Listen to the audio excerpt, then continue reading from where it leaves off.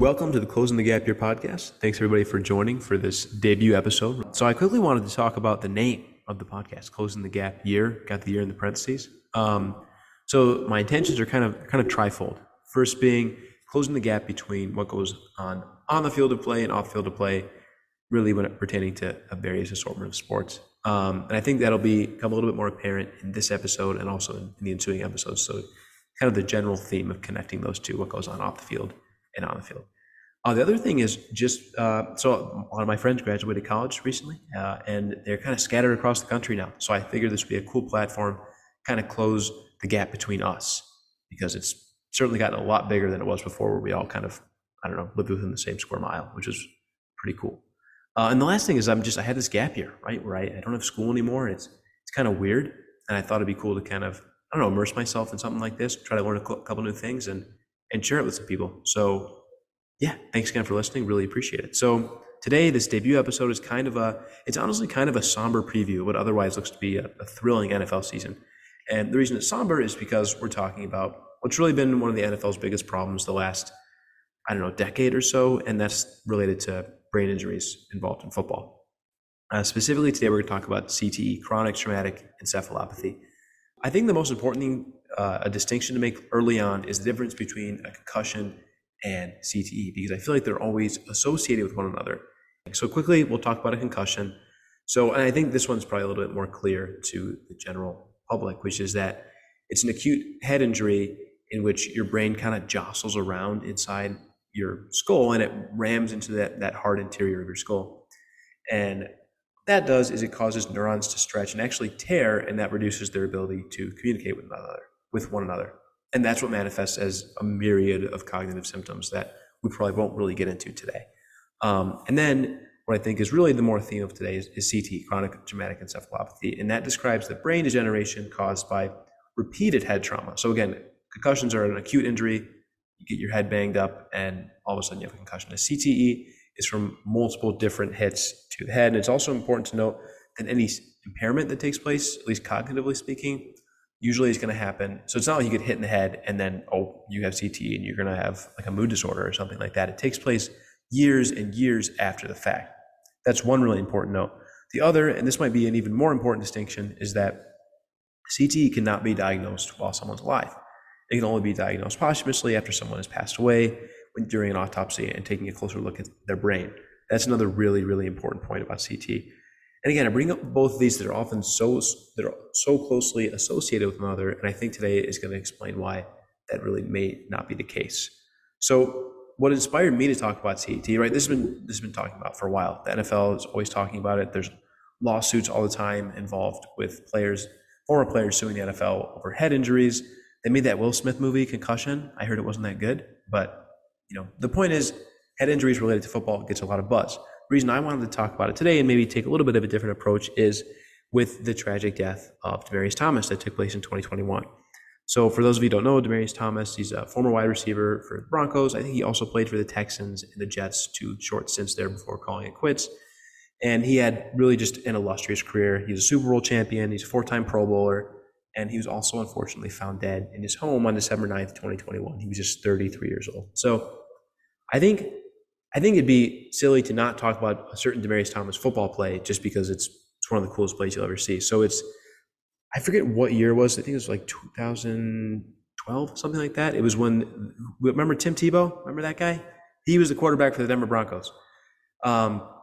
It's in this wild card playoff game. The Broncos are playing the Steelers. It's in Denver, and it's the first play of overtime. It was 23-23. It's just like the stakes could not be any higher, right? And first play of overtime, and Tim Tebow, the great Tim Tebow, first of all, he stares down Demaryius the whole play. Like the whole stadium knew he was going to throw it to Demaryius Thomas, except for the Steelers DBs. Apparently they did not realize that because he hits Demaryius Thomas over the middle, sheds a tackle. I think he throws a stiff arm, and then he just takes it to the crib. He scores a touchdown. It's like 75 yards after the catch. It was an awesome, awesome play. People call it, Tim Tebow's kind of career defining. Well, maybe not defining because his career wasn't all that good, but it was his kind of career game. That was a Demaryius Thomas game. It was just this incredible feat from a supreme athlete. I think he ran like a 4.38 40, and it shows on this play. I really recommend YouTubing it. It's an awesome, awesome, awesome play. Really all-time great player, but more importantly, Demaryius Thomas is all-time great guy. He's beloved by the media, beloved by the fans, beloved by teammates. And I think that became really obvious after his tragic passing, when there was just this outpouring of support for Demaryius Thomas and all the great things he did on and off the field. So actually, one other thing I wanted to mention here is that, so after that playoff game against the Steelers, again, Tim Tebow just threw the ball to Demaryius Thomas like 10 yards, and then he did all the work, right? Then after this game, it's like an overreaction Monday thing. Skip Bayless, we all know Skip Bayless, right? That's what led him to declare that Tebow was more box office than Kobe Bryant and LeBron, right? And the funny part about it is that next week, right, the Broncos moved on. They moved on to the divisional round thanks to Demaryius Thomas, and I suppose thanks to Tim Tebow as well. He did give him the ball, right? They go out, and then Tebow's 9 for 26 the next week, and they just get torn to shreds. And then he was out of the league the next year. So, not a Tim Tebow hating thing. It's just kind of a bad take from Skip. Anyway, so Thomas, illustrious career on the field, maybe an even better career off the field. A philanthropic character in the Denver community. Again, just really, really beloved. So, according to an article on ESPN.com, Demaryius actually noticed his own behavioral changes, which again is a staple symptom of CTE. And this is a quote that he told his mom, saying, "I don't know what's going on with my body." And also, quote, "I don't feel like myself anymore," end quote. So a Boston University research team concluded that he had stage 2 CTE. His parents decided upon his death, given that he was going through some behavioral changes, to donate his brain to a study. And that was how they were able to diagnose that he had CTE. Now, it's really important to note that football was not the only traumatic injury Demaryius Thomas had during his life. He was also involved in a car accident, and that has been tied to epileptic seizures he was having towards the end of his life. And it's actually, he had a seizure in his home, and that's what led to his death. So it's hard to evaluate, again, a myriad of factors. How much of it can be attributed to football versus that car accident? It's difficult to tell, but it would be difficult to assume that football played no role. And I think that's why it's worth talking about today. So one reason that this story was really kind of weird is that, he must have had a bunch of concussions, right? Because he had stage 2 CTE. Demaryius Thomas had 2 concussions, one in college, one in the NFL, and that's in a 13-year football career, okay? And I think it's really important to kind of talk about the fact that's not that many. 2's not that many concussions. I have 1 concussion. That's 1 more than me, right? Now, mine was a little bit different circumstances. I was playing backyard football, hauled in a pretty tough catch, tripped over a tree root, hit the back of my head on a tree. We don't have to get in the rest of it. I cried a little bit. It was a tough day. But anyway, so in this study conducted by Dr. Francis X. Conide, not sure how to pronounce that, of the Florida Center for Headache and Sports Neurology and Florida State University College of Medicine, found that among 40 NFL players who played an average of 7 years in the NFL, they reported an average of 8.1 concussions, diagnosed concussions. So let's get this straight. Demaryius Thomas played 13 years, 2 concussions. These guys played 7 years, that's half that, had 8 concussions, 8.1 concussions. That's 4 times more than Demaryius Thomas. So the reality is that, in the grand scheme of things, Demaryius Thomas had a pretty, I don't know if safe is the right word for his career, but he wasn't a lot of concussions, right? Yet he still had stage 2 CTE at the end of his life. And he also was showing telltale signs of it, given his behavioral changes. So the reason I bring that up is I really think it's time to recognize that it's not about concussions anymore when it comes to CTE, when it comes to football-related brain injuries. Not to say concussions aren't important, but it's not limited to that anymore. And it's really, really important that we recognize that as the consumers of the NFL, and more importantly, the NFL needs to recognize that too. And the reason I bring that up is because the NFL has implemented countless rule changes to reduce acute head injuries like concussions. They've shortened the preseason, they banned underperforming helmets, they changed the kickoff rules, and I think this is the biggest one, is they penalize players for pretty much any play in which they lead with the crown of their helmet, right?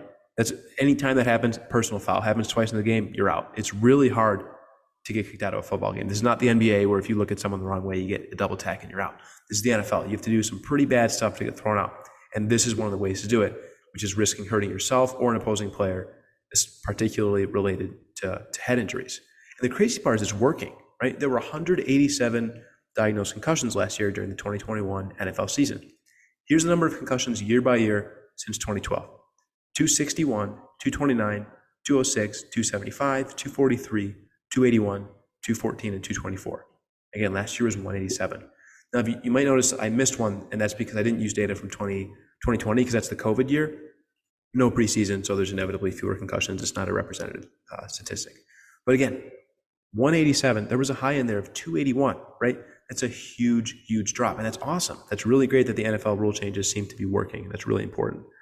They've made drastic strides in making the game safer. And while that's productive, it might be kind of like taking a gallon of water out of the ocean for what the larger problem is. And that's that having some of the best athletes in the world, some of the strongest and fastest human beings on this planet collide with each other for 60 minutes in a football game and all week in practice is probably not good for your brain, no matter what you do related to the rules. It's inevitably just a violent, dangerous game. And that's just the reality of it. And I think it's time that we start to accept that, some form of head injuries could be out of our control. And the funny thing is there's so many people now that they're complaining football is becoming too soft, right? Pretty much them saying they miss the entertainment factor of seeing defenseless players getting absolutely annihilated, right? And there's this famous study. It's led by that same Boston University team that diagnosed Demaryius Thomas. It's led by Dr. Ann McKee at Boston University School of Medicine. And in 2017, a staff writer for Science, the scientific journal Science, Meredith Wadman, had this really cool article kind of unpacking the staggering results from the study. So McKee and their team studied a diverse array of brains. We're talking NFL players, college football players, high school football players, Canadian semi-professional football players. They even studied the brains of two people who solely played football prior to high school. They were also tested for CTE. I don't know if they were just sick middle school football players. I don't really know what made them eligible. I don't know if they were really intense backyard football players. I didn't get too deep into the details here, but again, it adds to the data. That's cool. So the important thing I want to talk about here is the fact that, so to start, they found no CTE among the two men who played only football before high school. So our middle schoolers did not have any CTE issues, which is good. So for the high school football players, out of 14 brains, 3 diagnosed with CTE. That's over 21%.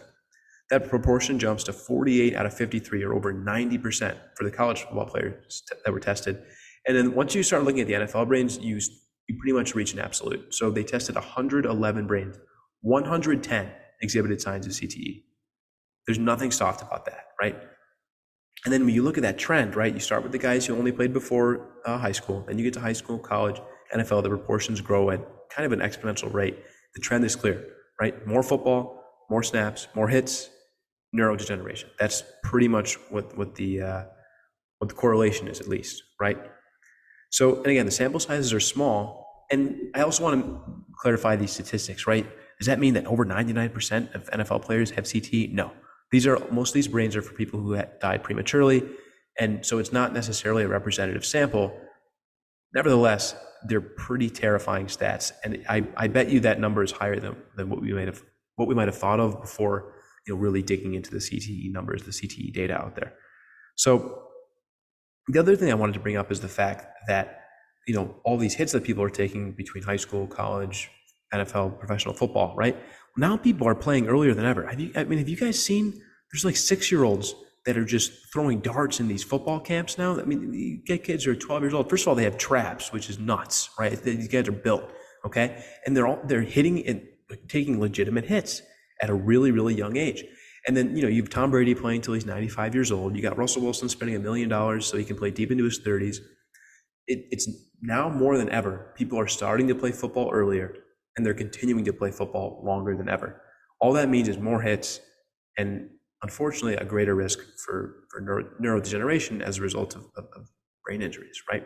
And the reason I thought this was such an interesting thing to read about, a guy like Demaryius Thomas, who, again, 2 diagnosed concussions and ends up having CTE, is that as a football player, you can't tell yourself, I didn't have too many concussions during my career, I'll be fine, right? I played the game the right way, the safe way. I didn't leave with the crown of my helmet.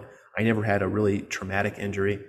With enough hits and the physical beating, imagine the experience of these players. They retire. When am I going to start showing signs of dementia? When am I going to start showing symptoms of mood disorders, right? That's just a fear you have to kind of carry around if you play, a long time in football. And I think that's really important that we not only can acknowledge kind of that emotional experience I think the NFLs undergo once they retire from football, but also the fact that the NFL owes it to players to kind of put a little bit more financial weight and make it a higher priority to carry out research, not only to make the game safer, but to find ways to combat CTE, because it's seemingly head injuries and things like CTE are inevitable. You can take concussions out of the game entirely. It doesn't seem to matter. people are still at risk for having these long-term brain injuries as a result of neurodegeneration. And again, I want to make clear, this is not like a campaign against the NFL. It's not a campaign against the physicality of football. I think football is awesome, right? And the physicality is a big reason why. And, people are going to talk about how, it provides generational wealth to players and to general managers and scouts and coaches and agents. The list goes on and on, right? And then every former player talks about how the brotherhood of football is way more important than the fame or the fortune or even the wins. That's really cool too. I just think the NFL needs to put more resources into informing perspective and current players just how dangerous the game can be. And we see things like this every day. The NFL is settling multi-million-dollar lawsuits with former players over head injuries.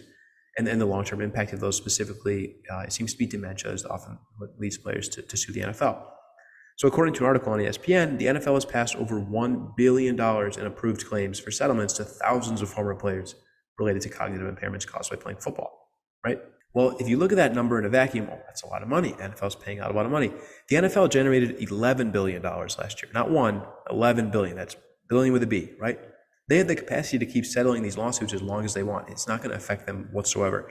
Amazon is paying the NFL $1 billion every year just for Thursday night football, okay? So for every single concussion settlement, or not concussion settlement, every single brain injury settlement that's been filed by a player, the NFL could pay off the lifetime amount of those with 1 year of Thursday night football. So it doesn't affect them. They're not going to care because they can handle it. It's not going to really impact their bottom line. The other thing is with these players, let's say they win the settlement. I mean, is that just going to fix everything? There's no cure for dementia. There's no cure for Alzheimer's. There's certainly no cure for CTE, right? And these guys, they made money during their careers. Once your playing years are over, you want to enjoy that wealth. And a lot of players, tragically, kind of lack the cognitive capacity to fully do that. No amount of money can change that. And until there's a massive leap in modern medicine, there's not really a financial way to combat neurodegeneration, no matter how much money the NFL is willing to pay. So I know this is a bummer topic. There's a lot of really sad points about this, but I just think it's important because we always talk, it's concussions. Let's take concussions out of the game. You can take concussions out of the game as long as you want. Unless you take physicality out of football, people are going to be at risk for having neurodegeneration. So I think the key for the NFL is not only just to limit the physicality to the point where people can still enjoy the game, but also making sure players know exactly what they're getting into. You can't tell a player, hey, play the right way. Don't put your head down every single play. You'll be fine, because it's just not true, right? And I think the reason I want to preface that is I'm going to bring up a bunch of different stories right now of former players who have since, on their death, been diagnosed with CTE. And I think the lack of association between concussions and CTE is really, really alarming. So let's go ahead and jump right into it. So we'll start with Chris Henry. Went to college at West Virginia, played 4 seasons for the Cincinnati Bengals, all of which were marred with legal issues. We don't have to get into it. Speeding, marijuana possession, gun possession, substance abuse, a bunch of really not so good things. December 16th, 2009, verbal altercation with his fiance. Henry allegedly threatened to kill himself, according to a witness, as reported by Peter Keating of ESPN, and then he either fell or jumped out of a moving truck that his fiance was driving. And then he died as a result of a fractured skull and blunt head trauma. No alcohol, no drugs, and importantly, not a single diagnosed concussion in college or the NFL. Henry was diagnosed with CTE in an autopsy and was the first player to be diagnosed while still technically an active player. He was just 26 years old. I thought the Demaryius Thomas story was weird, right? He played 13 years, only 2 concussions. He has CTE.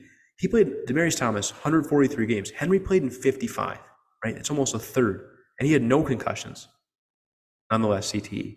It's pretty scary stuff, right? So let's move on to another player, Javon Belcher, right? Found this really great article in Bleacher Report by Jeff Perlman. In college, when he went to University of Maine, he was in an organization called Male Athletes Against Violence, okay? Keep that in mind. Never turns down an autograph from the fans. He's this awesome come-up story for a guy. He wasn't drafted. Apparently, he was a big supporter of Girl Scout cookies. I mean, loved by teammates, loved by fans, right? Apparently plays through a bunch of undiagnosed concussions, but again, undiagnosed concussions. And then on December 1st, 2012, Belcher murders his girlfriend, shooting her 9 times. He then drives to the Chiefs Stadium, has this just unimaginable standoff with a bunch of members of the Chiefs staff. I think Romeo Crennel was the head coach at the time. I think the Chiefs GM was there too, and they're all begging him to relax, like we can talk about this, all these things. He confesses to the murder. He explains that he needs help, that it's too late, and he asks them to take care of his daughter before shooting himself. Again, another tragic death for a player who seemingly, before getting deep into his NFL career, is this just model citizen, right? And then at the end of his life, he's just this brutally violent person who kills himself. It seems like football is playing a role here, right? So the next player I want to talk about is Aaron Hernandez, and I think that story is really, really complicated. Can't get too deep into it today because it's going to kind of veer away from what we're talking about being CTE. There's countless stories regarding the abuse he suffered as a child. He had a lot of legal troubles. He was convicted for murdering Odin Lloyd.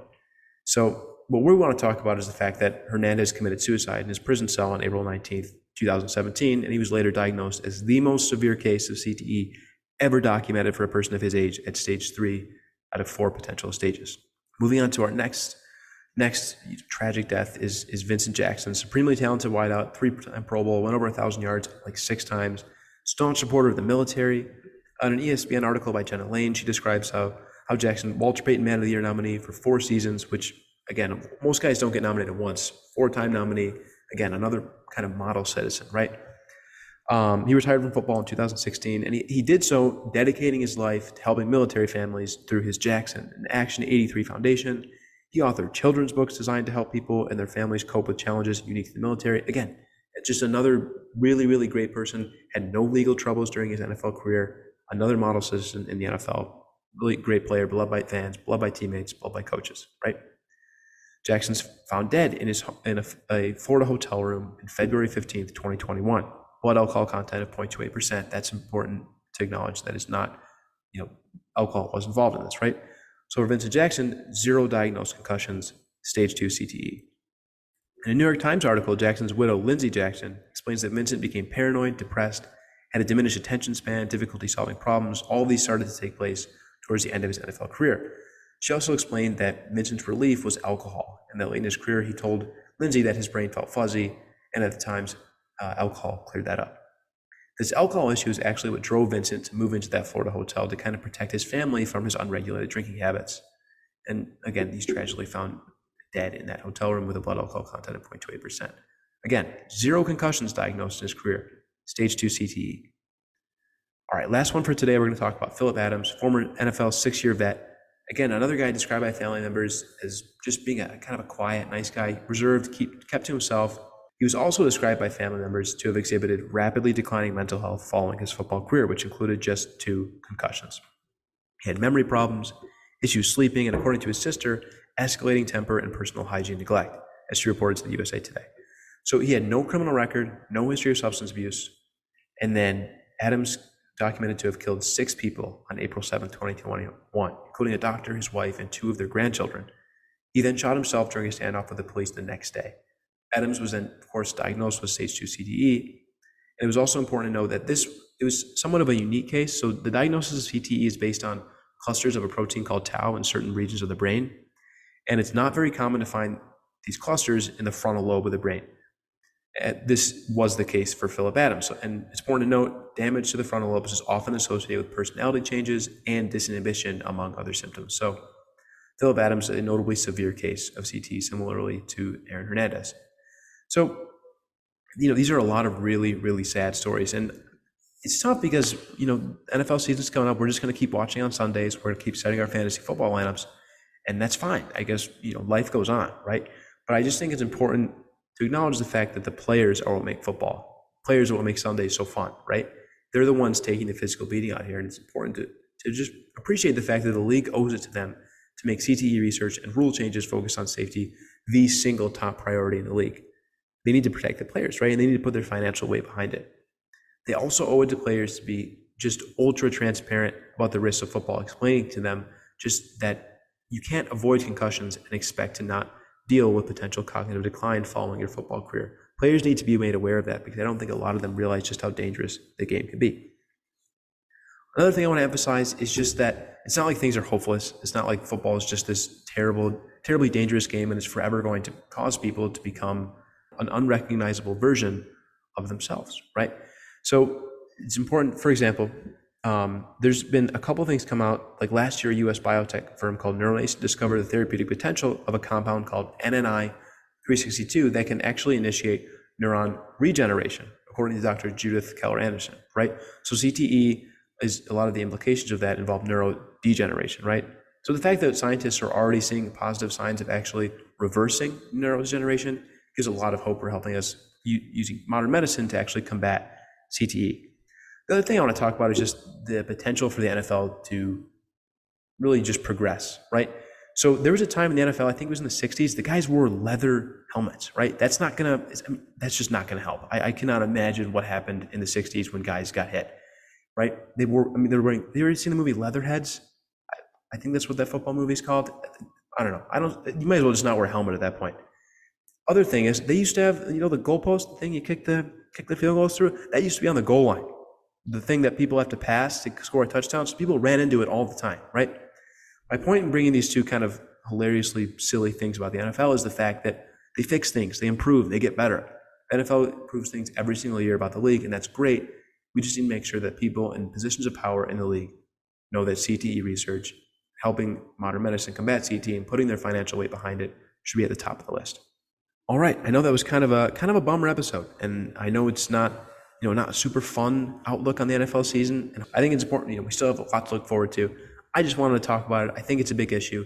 I definitely learned a lot about that. It was great to see how concussions are really rapidly declining in the league. And I think there's a lot of hope moving forward. I just hope we can appreciate that players are really putting their bodies and their minds on the line. So thank you guys so much for listening. Appreciate it. Again, for debut episode, I had a lot of fun researching about this, learning a lot. Hope you guys learned something too. And yeah, we'll see you guys next time.